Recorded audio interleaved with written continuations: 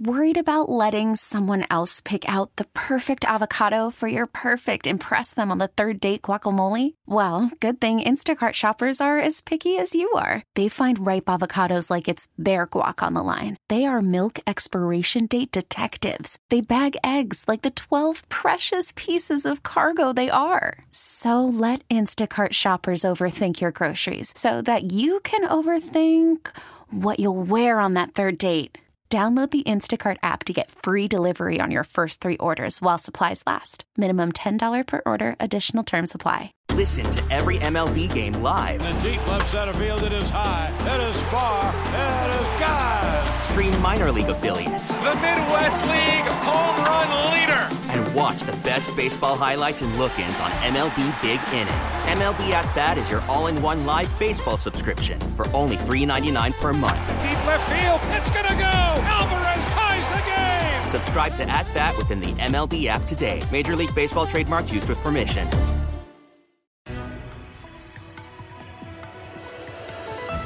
This is the Rusk Report, a program that takes an inside look at Western New York with news, features, and special guests. Now, here's your host, Brian Rusk. Welcome to the Rusk Report on the Bet 1520. Back by popular demand, we have an ambassador with us, a man who's given a lot of service, dedication, and loyalty to his country. I'm referring to Eric M. Javits. He's an American diplomat who served as the ambassador and permanent U.S. representative to the Conference on Disarmament in Geneva from 2001 to 2003, and the United States permanent representative to the Organization of the Prohibition of Chemical Weapons from 2003 to 2009. He's a member of the Council of American Ambassadors, a great diplomat and statesman, Ambassador Eric M. Javits. We have a crisis in the Ukraine. Probably 30 to 40,000 people are dead. A lot of scholars have said that if we would have had the sanctions put in 6 months or a year ago, none of this would have taken place. Let's talk about the Ukraine today. How are we going to deal with this madman, Vladimir Putin? Well, you know, we have seen all of this before, and I'm of an age where I lived through it.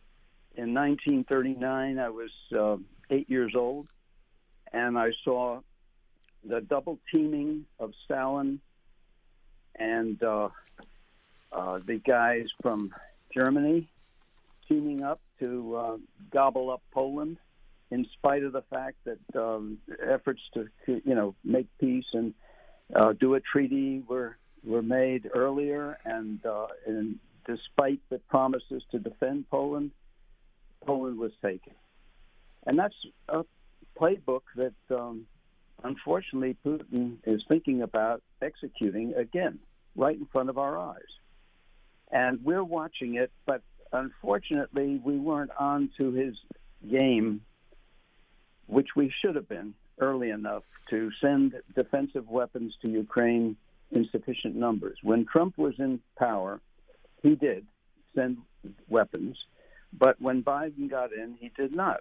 And until it was a little bit too late, the Biden administration then did warm up to the idea and rallied or helped to rally Europe in unity.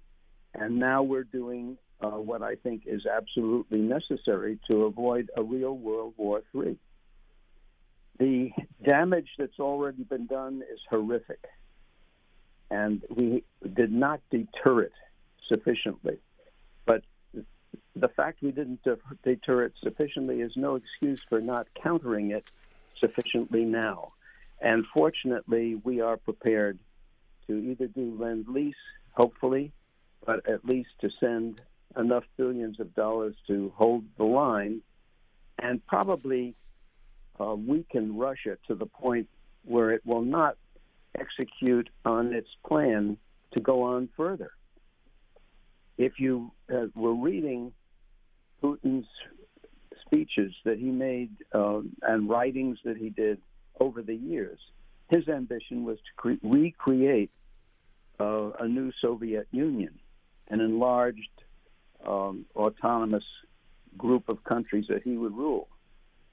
And that would include the next victims if we did not really defend Ukraine, which would be Azerbaijan, Moldova, Armenia, and Georgia. So you have to be very careful in terms of how you deter either aggression and war, and do it early. Otherwise, it does not work. I think we're on the way to weakening Russia to the point between sanctions and counterattacks and defending strongly and arming sufficiently so that Russia will not go on to try to do more than its objectives in Ukraine. But if we do it well and really heighten the losses of the Russian armed forces and their equipment, the Russians themselves may awaken to the fact that this is not a special operation, but it's really a war that could spread and cause the destruction of Russia if it goes too far, and particularly if Putin decides to use tactical nuclear weapons. And if that knowledge and awareness spreads in Russia, the Russians themselves may take Putin out. Well, let's talk a little bit about the timing of all this. I don't understand why, when there were 2,000 troops on the border of the Ukraine, they didn't do something. When there were 20,000 troops, when there were 100,000 troops, why is there any logical reason why Biden waited till the 200,000 troops invaded? Why wasn't this a preemptive effort before the attack to stop the attack? What's the logic, Ambassador Javits? There is no logic. The logic is exactly counter to what has been done. So you do have to ask yourself, why? And since there's no logical explanation, you start to wonder, do we really have a government in place under the Biden administration that is willing to uphold its oath to defend America and to defend the Constitution and to protect the American people? Unfortunately, we have a compromised administration that unfortunately has accepted wealth in various ways from the Russians, from the Chinese, from others, actually, and Ukrainians. So, unfortunately, we are dealing with a stacked deck. And America has to realize and be realistic about the consequences of that. We may actually find that America will not be the leading superpower to protect democracy, freedom, and the rights of man worldwide, unless we can change our direction, change our leadership sufficiently and quickly enough to counter the decline that we're in and the betrayals that I, in fact, see happening in front of our eyes. Let's talk a little bit about the supposed hypocrisy that the Biden administration is very concerned about Ukrainian borders, but we really have no southern border anymore, with 2-3 million people coming in illegally, many with criminal records, many with COVID. How can we justify that we're concerned about Ukrainians' sovereign status and their borders when we have no respect for our southern border? Please explain that to me, Ambassador Eric Javits. It's inexplicable. That's the problem. When I used the word betrayal a minute ago, it applies exactly to the situation on other fronts, including the southern border.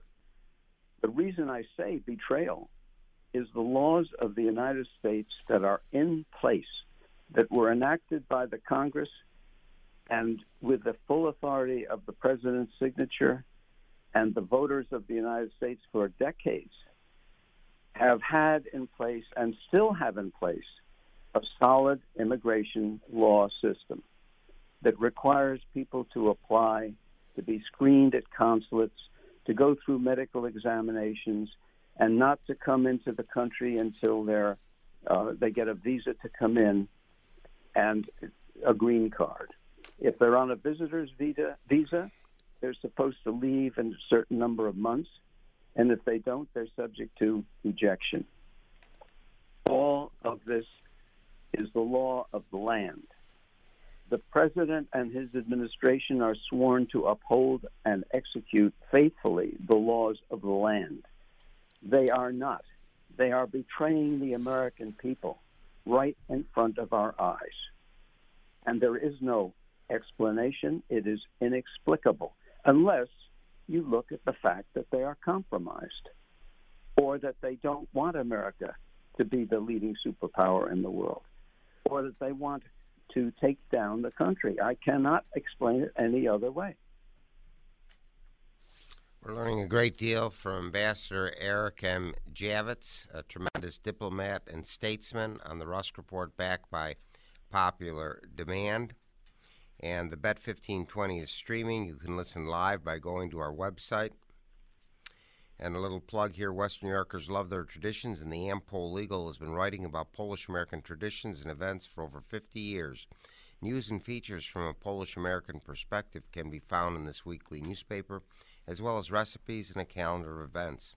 Don't miss out on the next cultural presentation or polka dance by reading the Am-Pol Legal. The Am-Pol Legal is available in many Tops and Wegmans stores for home delivery. Call 716-835-9454. That's 716-835-9454 to have the latest news from Poland and Polonia in your mailbox each week. I'd like to thank those who've called regarding our recent guest, Jim Schwarzkopf, who is involved with the Barrett-Jackson National Auto Shows. And coming up, we're going to have Paulette Cooper-Noble about her new autobiography. So stay tuned. We have many exciting programs coming up. Thanks to those who called regarding our guest, John Castle, chairman of the board of Castle Harlan, and Allison Pataki, famous author and daughter of Governor George Pataki. A little bit more information about Eric M. Javits. Ambassador Javits grew up in Connecticut and is a nephew of former United States Senator Jacob Javits. His father, Ben Javits, was an attorney, philanthropist, and author, and was brother to the late Senator Javits. Ambassador Javits graduated from the Choate School in 1948 and then spent 1 year in Stanford. He transferred to Columbia College and graduated Phi Beta Kappa in 1952. He attended Columbia Law School and graduated in 1955. He was a great tennis star and still plays tennis. Our guest today, Ambassador Eric Javits. How is the tennis game going, Ambassador?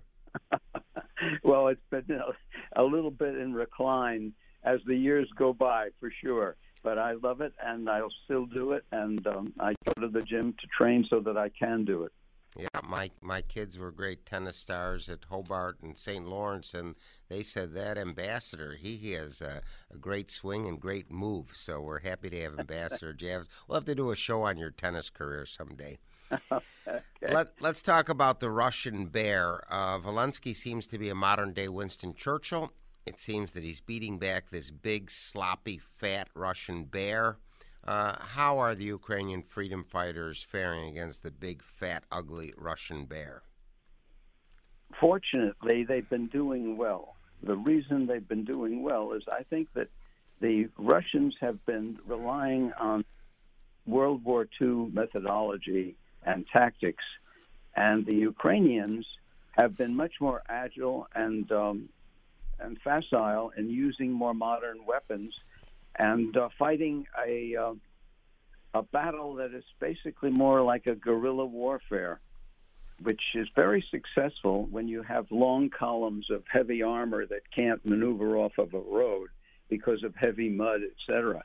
But now that things have changed because they're on flat land and the earth has dried out enough so that armor can be used, and that's why Zelensky is asking for tanks and for armored personnel carriers.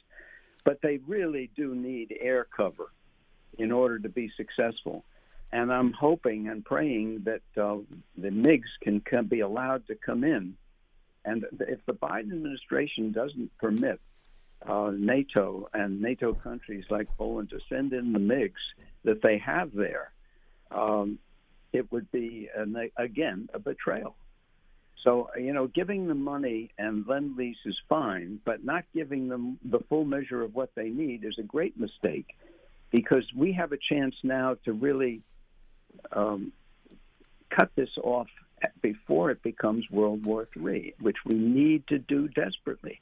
Otherwise, it's going to get out of hand, because the Chinese are standing behind Putin and using him as a surrogate to test the waters, to see if it's safe to go after Taiwan, to see if it's safe to back Russia very strongly, possibly even with armaments and troops, to go into Europe.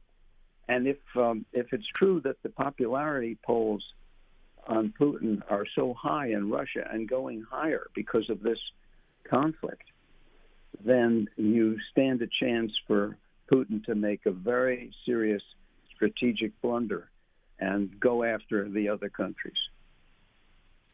Ambassador, one thing I don't understand, why is the U.S. involved with these MiG jets? If they're Polish government property, shouldn't this just be an authorization of President of Poland Duda and the Polish parliament to give them? Why is the U.S. involved with Polish property? I think it's a question of NATO, which is comprised of 30 countries, and that they want to be sure that it's a NATO decision, not to cause dissension amongst NATO countries. And since the U.S. is a NATO country and the presumed leader of NATO, that gives Biden a chance to call the shots. And because he's weak-kneed and doesn't understand that the aggressors only understand force. Right. They do not understand moderation or withholding a blow because you don't want to start something worse. They don't understand it. Until they hit bone, they're not going to stop sticking in the knife. So you have to really use whatever you've got short of nuclear. Now, wouldn't those MiG jets, and you're an expert on arms, if you had 30 MiG jets and there are 500 tanks sitting in convoys, couldn't those MiG jets just pick them off 20 or 30 in a couple hours? Well, they could suppress any defensive moves to defend the tanks that the Russians would have on the ground against our tank forces, or it would prevent the Russians from having the planes up there going after our tanks. Mm-hmm. I mean, it's a case of countering where you need to counter, and the air cover is extremely important if you want to attack. Very important. Otherwise, you're totally vulnerable if you're open from the air. Now, let's talk about how this affects other world leaders. You have a goofy guy in North Korea who has nuclear arms. They seem to be making a little bit of noise, but now when they see uncertainty in Afghanistan and the Ukraine, do you think that North Korea is going to flex its muscles, Ambassador Javits? Well, anything is possible. But look what we're doing with Iran. The signals of weakness that Biden has given are so numerous that it would take the rest of the program to even talk about them, starting with the 2010 Strategic Arms Reduction Treaty that was called New START. Trump was negotiating very tough on that and wanted to really have an arms reduction treaty, but Biden, when he came in, gave Putin a 5-year renewal that he was seeking of the existing situation, which is very unfavorable for us and favorable for Russia. And then he eased off on Nord Stream 2, which was Russia's gas line into Europe. Trump was very strong against it, and Biden gave it to them. So, and when you see the withdrawal from Afghanistan of leaving, $80 billion worth of equipment there and not taking out all Americans before you pull out your military, I mean, the demonstration of stupidity and weakness by America takes me back to the word I hate, which is betrayal, because it looks like a betrayal. It's just terrible. And when you talk about other things that could happen. I mean, it's not so easy for China to invade Taiwan because Taiwan is 90 miles away across open ocean water. You can't just send landing craft 90 miles. That's a bit too far. So you have to think in terms of, can they really assemble an armada that's that big? Well, if we keep showing them the weakness, they will eventually have time to build up and take it. But if we are strong and increase our military budget, which we should be doing now in the U.S., full steam ahead, I mean, really, as if it's World War III right now, then we can deter Russia and China and put the world back on its feet with some kind of equilibrium. I lived through the first year of World War II, 1941 to 1942, where our guys were training with wooden rifles. They didn't have anything to defend against the Japanese and the Germans. And by the end of a year, we really started to muscle up. But we don't have a year anymore. This isn't a world in which you have a year to decide that you're going to arm. We need to be arming proactively ahead of time, right now. But he's calling for, trillions for the green energy, and really not giving defense anything, because of inflation. Actually, it's getting less. So we are really weak militarily in the Navy, in the Air Force, and in the Army, and particularly in the Marines, where they're teaching woke critical race theory. And basically they should be teaching these guys, like they used to, how to fight and kill. That's what they're for, to defend the country against attack. And we are not doing the job. We're just not. We're learning a great deal from Ambassador Eric M. Javits, a great statesman and diplomat. If you're listening in Cheektowaga, Montreal, or Washington, D.C., drop us a note. Please write to Brian Rusk, care of the Rusk Report, the Bet 1520, 500 Corporate Parkway, Suite 200, Buffalo, New York, 14226. This station has received letters as far away as Scandinavia and New Zealand. We'd like to hear from you. Some more information about Ambassador Eric Javits. He began his legal career with Javits & Javits, the New York law firm. Founded by his father and his uncle, he conducted international practice as a partner in the firm from 1964 to 1989 when he left the practice to serve as a consultant in the U.S. Department of State. He was nominated to be the U.S. Ambassador to Venezuela in 1989. I'd like to talk a little bit more about Iran. Why in God's name would we want to give nuclear arms to a country that says death to America and death to Israel? I don't understand why you want to feed the enemy. Well, that, again, there's another example of why I use the word betrayal. We should never have entered into the first agreement with Iran, where we gave them an enormous amount of money in big cases of cash. That's unheard of. What are we doing? Sending currencies to Iran and by aircraft. I mean, it's unbelievable. When you do that, you can only think of who is that going to be kicked back to or spread around to. It's not a bank-to-bank transaction. And then you wonder why it's only 10 years before they can have a bomb. I mean, the whole idea of dealing with Iran was so that they would never get a bomb. But here you give them a 10-year permission, and now you go back to the table to give them a 3-year permission. In 3 years, they can have the bomb. And why would you want them to have the bomb when their whole ideology says destroy Israel, and when they're threatening Saudi Arabia, and when they're causing all kinds of dissension and upheaval in the Middle East? They are hegemonists. They would like to be the hegemons of their area. Take it over and run it. And they're demonstrating great agility and adeptness in doing just that. We should be fighting them tooth and nail, but we're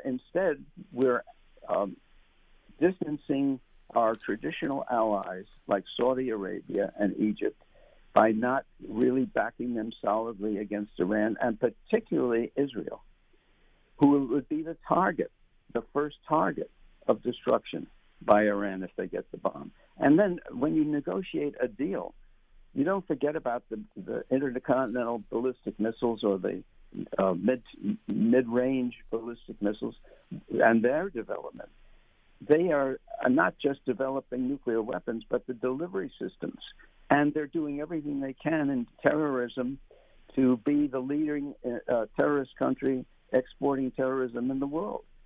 And it's in front of our eyes, and we are doing exactly the wrong thing, exactly opposite of what we should do. And so again, you say, why? What is causing this? And as far as I'm concerned, again, it's countering, betraying, and giving up America's interests. We need to be strong and show strength and determination now as never before. Unfortunately, we do not have the leadership in place to do that. Talk about leadership. Let's discuss the Afghanistan withdrawal.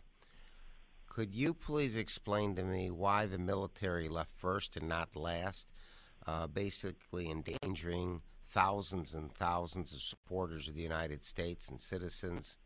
Where's the logic for the military to go out before everyone else? There was only one or two reasons that could be. Mm-hmm. First reason, we don't have the answer because the question is follow the money. And the second reason is politics, and maybe a combination of the two. I just cannot explain it because it is inexplicable other than one or two or a combination of those two things. Terrible. We have a minute left. Are we compromised with Hunter Biden making millions of dollars in the Ukraine, China, and Russia with no experience in energy nor finance? Are we compromised? We're compromised because it's destroying the moral ethic and integrity of our country. It's causing the world to, other countries and people around the world to look at us quizzically, unable to fathom what the devil is going on, because they, just as I say it's inexplicable, they understand, and therefore the loss of respect and willingness to take the leadership of the United States.